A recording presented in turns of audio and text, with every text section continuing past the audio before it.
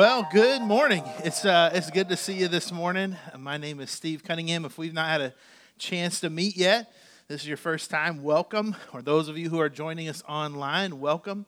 We're glad to be able to do this journey with you. Last week, we started a new series, and the series really is looking at remodeling sometimes our faith. And we talked about this word called deconstruction. It's not necessarily a new word, a new phrase, but it has changed over the course of time. We talked about that a little bit last week.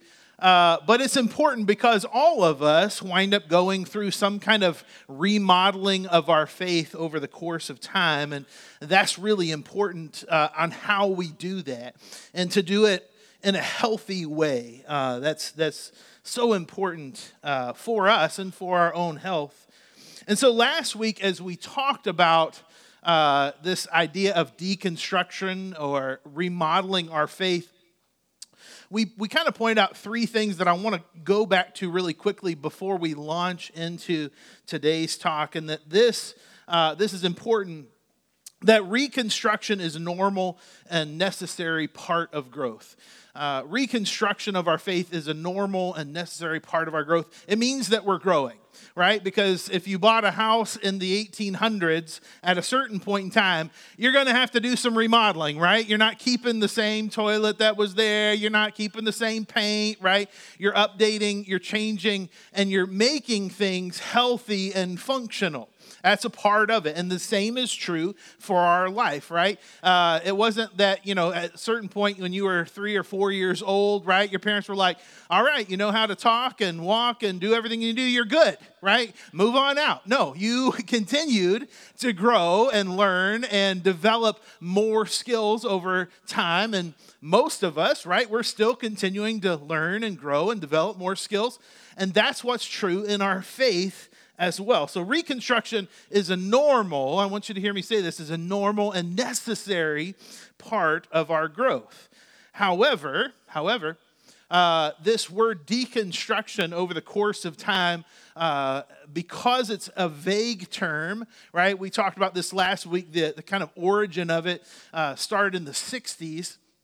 And it was really used to say, hey, there could be different ways that you could see value to something. Hold it up at a different angle and see if there's still value coming in at that angle. We have taken that phrase, and what we've really said is it's deconstruction, meaning demolition. Meaning we're going to kind of wipe the slate clean and see where we are. Well, when we do that, we wind up with spiritual homelessness. And being homeless is not a good place for us to be in. And so we said this, if demolition is the end game, in the end you will have nothing left. And so it's important as we look at how to, if you want to use the phrase deconstruct, but I'm going to say remodel our faith, that we look at what we want in the end. This is important because healthy deconstruction is focused on growth. Healthy deconstruction is focused on growth. It's not just focused on taking out, removing, demolishing things. It's focused on how do I grow more? How do I become a healthier person? How does my faith become healthier? What does that look like? And this is important. So today I want to, and over the next couple of weeks together, I really want to go back for us, those of you who are just starting off in your faith, and those of us who have been for a long time working on our faith, going back to some real structural issues is what I would say. Some structural issues in our faith, because there are certain places in our faith that if things are a little off, it can cause the whole thing to topple. And you've met people like this before. If you've been involved in church or something like that, or maybe you've seen in the news, right, somebody who is kind of a well-known pastor, a well-known theologian, and they wrote books and they led big churches, and all of a sudden you hear about them and they no longer believe in God. Well, how does that happen? How does one completely demolish or deconstruct their faith to that end? And my argument about this would be is that there's some foundational pieces in our faith that if we don't set them correctly can actually cause the whole thing to topple. And it's actually really normal for us to do. It's normal because sometimes we're taught things as a youngster or a child that help us learn some things, but they don't stand up to the rigors of adulthood. And sometimes we take an easy approach to faith and we get easy answers for really tough questions. And over the course of time, again, the rigors of life don't hold up to those really easy answers. And so over the next several weeks together, we're going to be talking about some foundational pieces that cause reconstruction or cause sometimes complete demolition of our faith. I want us to think about like this. Somebody said last week, I love the Jenga, but it was so small. And so this week we've upgraded our Jenga a little bit larger. But I thought about like this. If this represents, how many of you have played Jenga before? Raise your hand. Perfect. All right, most of us. And the key is that you kind of use 3 blocks and you turn them one way, and then the next level you turn them another way, and then vice versa, and you stack them up. And the key is that eventually when you start playing the game, you have this tower, and you pull out pieces that are loose, and then you place them on top, and you're identifying pieces that are weak or unstable so that you can actually grow the height of this without it affecting the balance. That's essentially the game. But I thought about this as we were thinking about remodeling, and I thought, what would happen in the game is if you started your foundation, but you decided that you were going to do something like this, and now let's go ahead and try to stack these pieces, right? It just is not going to be as stable, is it? So I think it's critical. If we have some understanding like that about why we have to go back through and examine some foundational pieces that maybe aren't right. There was a poll taken several years ago through Christians and non-Christians alike. And the poll asked the question, if you could ask God anything and you would get an immediate answer, what would you ask him? The number one response, by far, by a whole lot, was this. Why does God allow pain and suffering in the world? Have you been there before? Have you ever wondered, man, why? And maybe you would phrase it differently. Why am I going through this? Why are they going through this? Why does it have to happen this way? Why isn't God answering my prayer request? Or I've been praying, somebody else, they're a terrible person, but my grandma or my cousin or my friend or my child, I mean, they're faithful. We're faithful. And we pray. It seems like you don't listen. And it seems like evil is ever increasing and winning, and you're absent. And these questions come back to, I believe, a piece of our foundation that wasn't quite put in just right.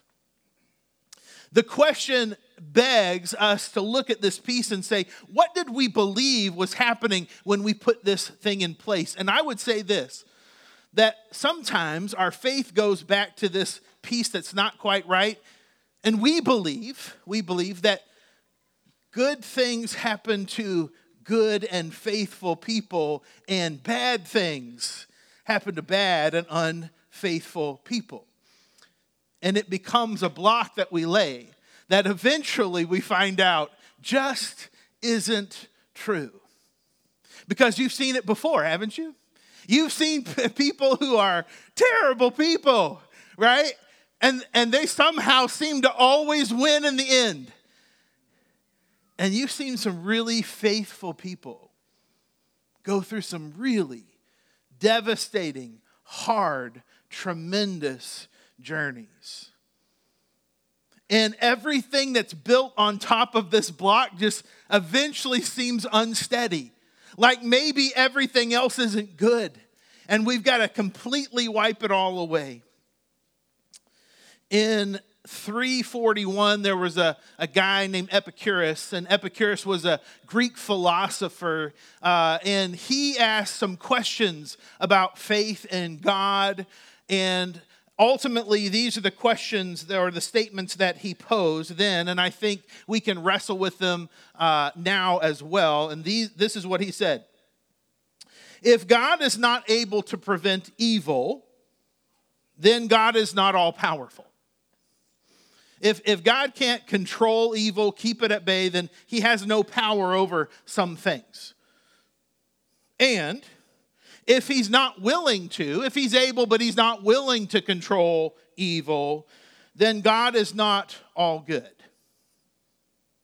So if he can do it but he chooses not to, then he must be bad. Or he must not be completely good because he allows evil. But if he can't control evil, then he's not all powerful. You can't have it both ways. Because we have evil winning, and we don't like that.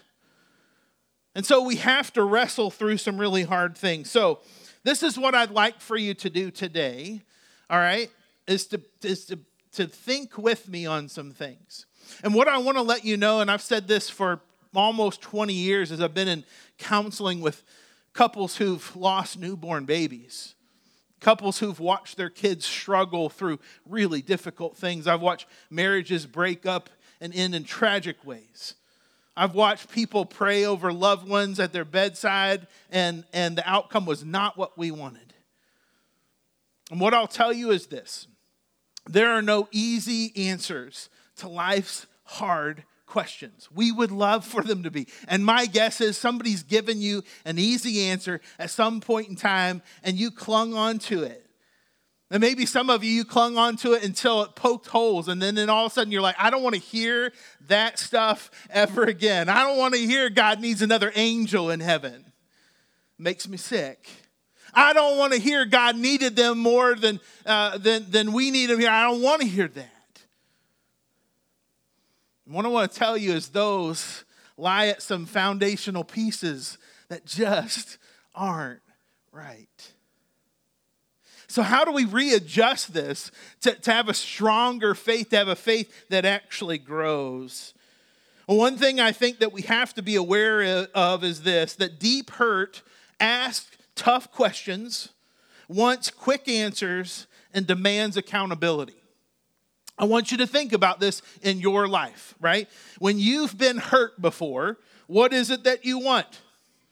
You begin to think of tough questions. Why'd this happen at all? Why is it the way it is? Why am I going through this? Why is there suffering at all? We begin to ask tough questions. We want quick answers. Think about this. Your spouse hurt you in a deep way, right? And then you approach them about it. You say, why'd you do this? And they say, I don't know. Let me think about it for a few months and I'll get back to you. No, that's not how that goes. Not if you want to live, right? Yeah, there you go. Yeah. It's the only amen I'll get all day. No, we want quick answers to tough questions. We want quick answers to them. And not only that, but we demand accountability. Somebody must pay.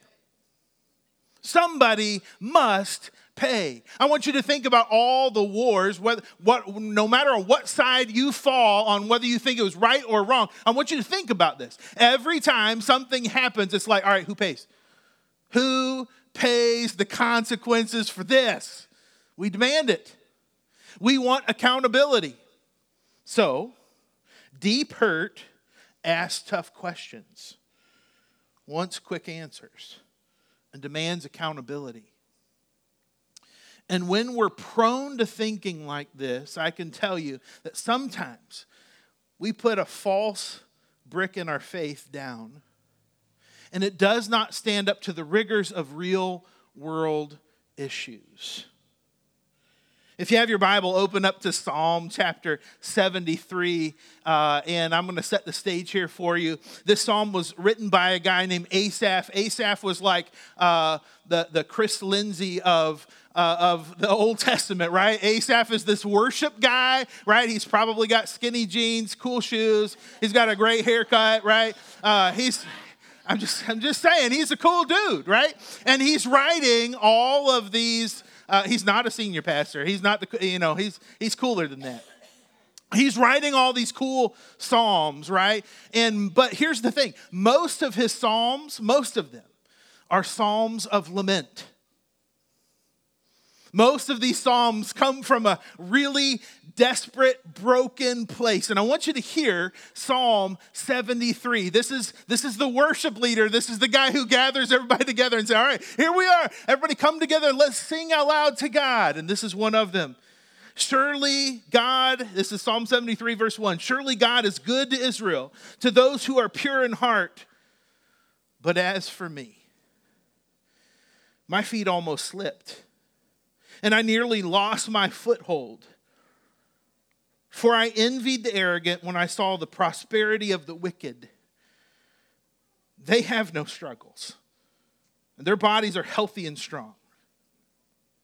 They are free from common human burdens, and they're not plagued by human ills. Therefore, pride is their necklace. They clothe themselves in violence. From their callous hearts comes iniquity. Their evil imaginations have no limit. They scoff and speak with malice. With arrogance, they threaten opposition. Their mouth lay claim to heaven, and their tongues take possession of the earth. Therefore, their people turn to them and drink up waters in abundance. And they say, how would God know? Does the Most High know anything? This is what the wicked are like, always free of care. They go on amassing wealth. Surely in vain I have kept my heart pure and have washed my hands of innocence. All day long I have been afflicted. Every morning brings new punishment. And the church says, amen.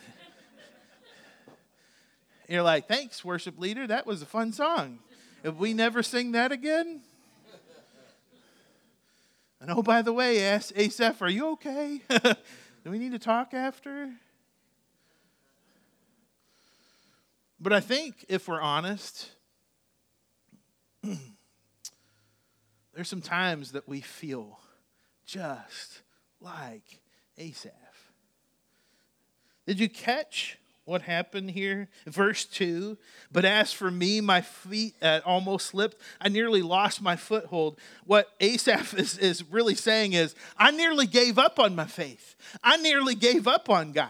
I was to the point where I was like, I don't even know what to hang on to anymore. It seems like maybe this is all for naught.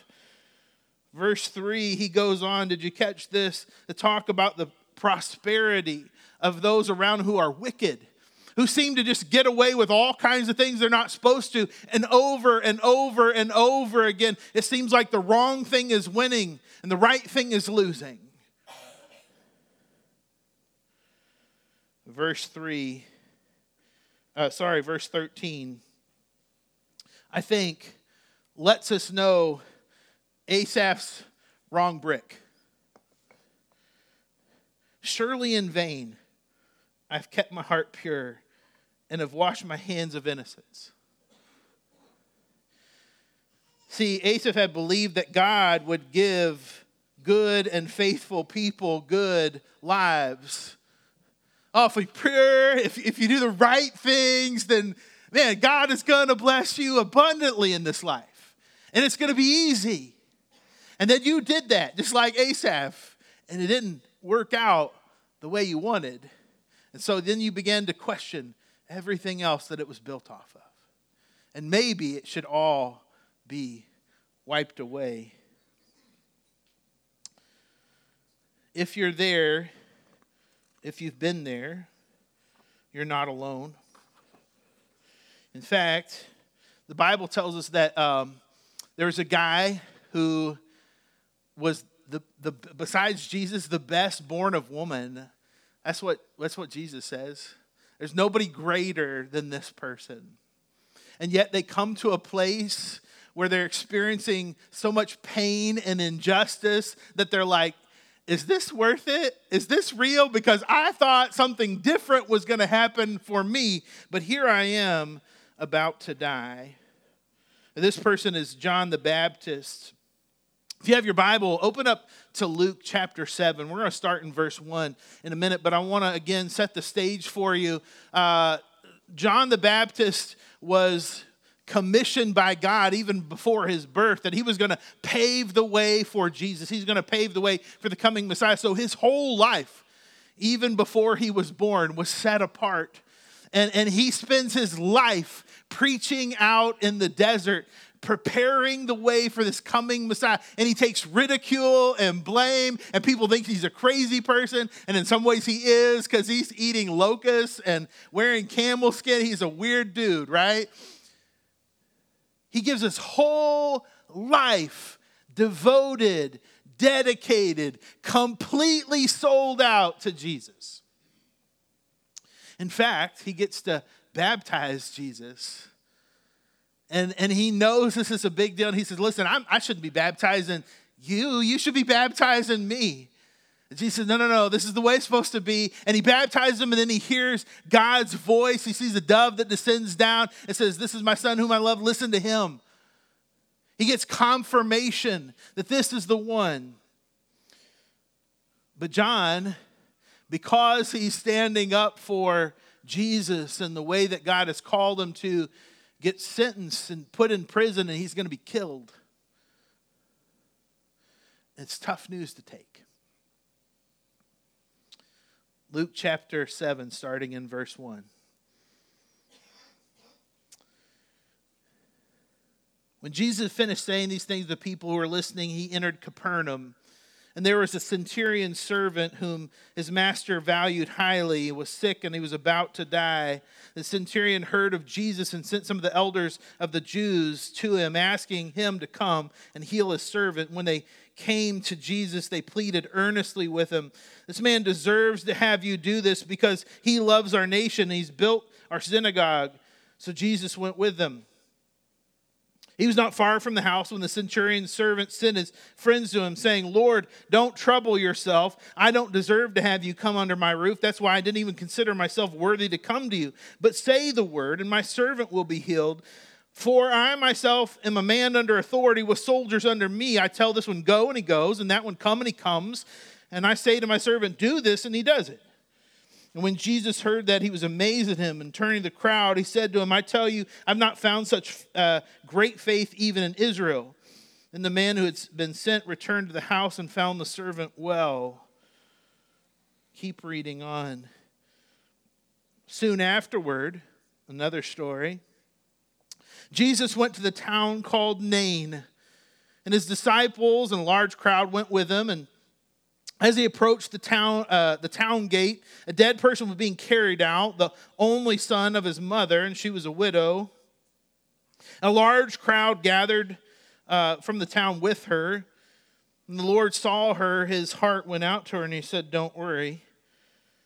And he went up and he touched the briar that they were carrying him on, and all the bearers stood still. And they said, young man, I say to you, get up. And the dead man sat up and he began to talk, and Jesus gave him back to his mother. And they were all filled with awe and praised God. A great prophet has appeared among us, they said. God has come to his people. And this news about Jesus spread throughout all of Judea and surrounding country. And you're stopping for a minute to say, great, but what does that have to do with John the Baptist? Wasn't that what you were talking about? And this is what I want to say. While John is in prison, what does he hear about? Well, he hears about a Roman centurion, by the way, Roman, not one of us. He gets healed. Well, good. Good for him. He's an outsider, by the way. Oh, by the way, they're also in charge of oppressing us. But good for him. Good for him. And then we hear a story about Nain. Nain was about 8 miles southeast of where they were at the time and real close or closer to the border of Samaria. There was one road in, one road out. It was a hard trip to go to. And it seems like a story that's way out of the way for one person. Okay, great. You'll go way out of your way for one person. Awesome. By the way, Nain, close to Samaria. Good, good. And you'll heal a centurion, a.k.a. Roman. Good, good. But I gave my life for you. I mean, from day one, I set myself apart for you. So surely you got something good for me, right? Keep reading.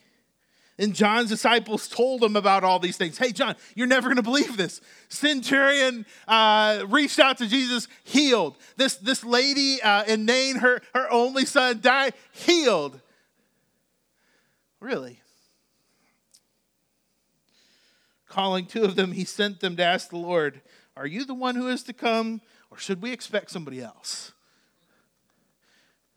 AKA, what is the deal? AKA, hold up. I thought if I followed you, I could count on that, and I would put that in place, and I could guarantee that good things would happen if I followed you. But I can assure you, all these other people, I don't think they've been following you as well as I've been following you, and somehow they're benefiting, and I'm getting the short end of the stick, and I don't like it. And I'm sick of it. And in fact, if that's the way that God plays, I don't think I want any of this. So are you it? Or should I expect somebody else? Now here's what I know for sure. John heard the voice of God. This is my son, whom I love. With him I'm well pleased. By the way, my wife earlier this week said, you need to work on the voice of God thing. It's pretty lame. She might be right.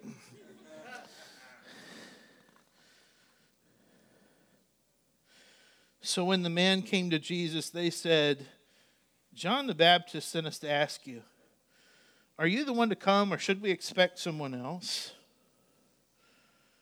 If Jesus was going to heal outsiders and he was going to go out of his way for people, then why wouldn't he do that for John? Well, I think we need to rebuild some framework of faith. And if you wrestle with that, let me encourage you, you may need some restructuring to do. But don't demolish the whole thing. Because again, spiritual homelessness is not a good place to be. So I want to give you a 6 things to think about as you remodel. If you found yourself in that place before, the first one is this: suffering and justice was not how God originally designed our world. Praise God. I love going back and thinking through and rereading our creation account from the very beginning, because our world looks nothing like that, which lets me know that God is an amazing creator and we're pretty great at messing it all up. You ever figured that out about yourself, is that you can create some of the biggest messes you've ever been in? You'd love to blame it on everybody else, but it's you. Oh, man. I have a good friend of mine who lives in Michigan, and he used to say, man, Steve, it seems like everything you touch eventually will, like, any kind of, you're working on a home project, and it seems like it always kind of gets worse. And that's why you call me. And he was right.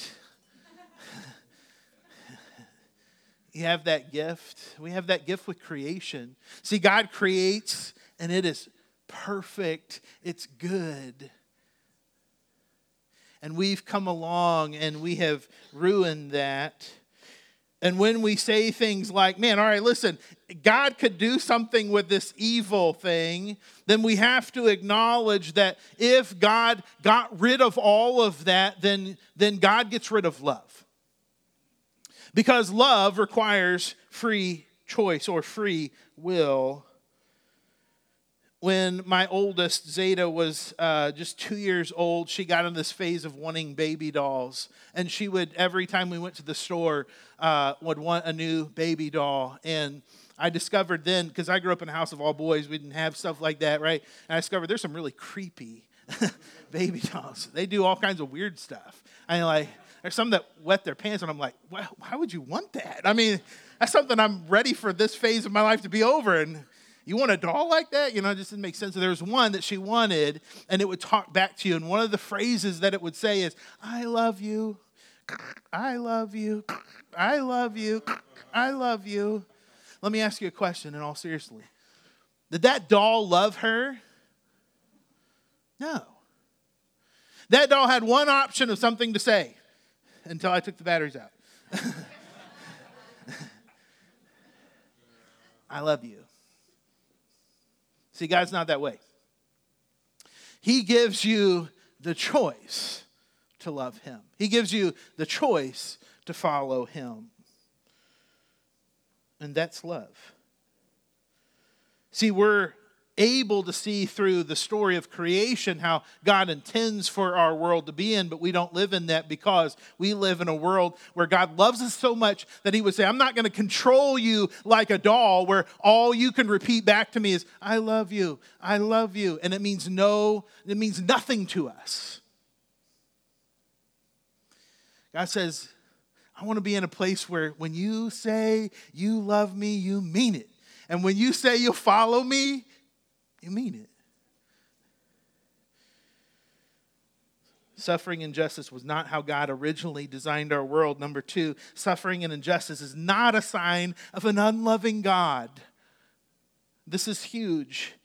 And oftentimes this is a stumbling block for us in our faith. I want you to think about this. You know the story, if you're familiar with the New Testament story of Jesus, where he eventually winds up on the cross and he cries out to his Father, why have you, say it, forsaken me? And then we don't read in Scripture, because I don't love you anymore.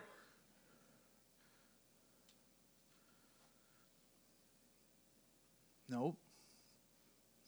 In fact, John 3:16, one of the most well-known verses, for God so loved the world that he gave his one and only Son. See, suffering and injustice is not a sign of an unloving God. It's a sign that God loves us. We're going to talk about this more in a moment of what happens after that. But before we get there, I want to point out this. Jesus experienced suffering and injustice and indicated that we would as well. Some of us think, all right, listen, if I give my life to Jesus, surely things will get better. And then they find out quickly, no, that's not generally the case. In fact, sometimes it gets a lot harder. And I want you to know this, if you decide to become a Christian, you need to seriously understand what Jesus says is, if you're going to follow me, you need to take up your cross. He was clear about it from the beginning. In this, I love this verse because it's such a reminder for me on many different levels, but he reminds his disciples just shortly before his death, in this life you will have trouble. I remind myself of that often because I need to remember Jesus went through trouble and he told me I would as well. If Jesus went through it, I can assure you we will as well. Number 4, only God knows what's on the other side of suffering and injustice. Only God knows what's on the other side of suffering and injustice. This is not to say that every bad thing comes from God or that he willed it to be that way. I want you to understand that. Some of you have been through some really tough, agonizing, horrible things. And what I want to let you know is that was not God's intention from the beginning. I can tell you that because I've read the Garden of Eden story. And he didn't intend for it to be that way. But what I can tell you is that God can see something on the other side of that for you. Have you ever tried to work out when you were pretty out of shape? 3 of us. Good. It's always 3 of us, right? Us 3 need to get breakfast together sometime. Okay.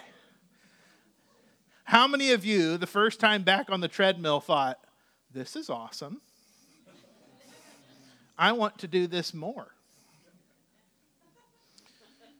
But there's something on the other side of that, isn't there? I'll never forget, Veronica and I were taking our third child, our youngest daughter, Faith, to the doctor. It was the first time we'd ever went as a big family to the doctor, and she had to get a shot. And she was super not happy about that. And she clung onto a pole with like monkey-like strength. It was crazy. And we were newly married, and I thought, what is this? I've never seen this before, you know. She was petrified. What she didn't understand is that shot was necessary. See, I couldn't explain it to her then. Now listen. Trust me on this. It's going to be better for you, because all she saw was shot and scary and doctor and needle, and I want no part of it. See, only God knows what's on the other side of suffering and injustice. And in this life, some things just don't make sense, and you're right. But what I do know is there is a redeeming God at work who has been at work since he originally created this whole thing. And he's trying so desperately to point you and I back to him. Not in a way that's forceful, you come back and I will eliminate everything. But in a way that says, choose me, trust me, follow me, even when it doesn't always make sense. See, what was on the other side of Jesus' death? God, why have you forsaken me? Was your life. Number 5, your greatest ministry will likely come from your deepest hurt. And I hate that, and I love it too. Can I be honest with you for a moment? Okay, good. If you're going to leave me hanging, I'm going to be like, all right, fine. We won't do that. When I was young in ministry, I wondered why people sat in the back row and came in late and left early.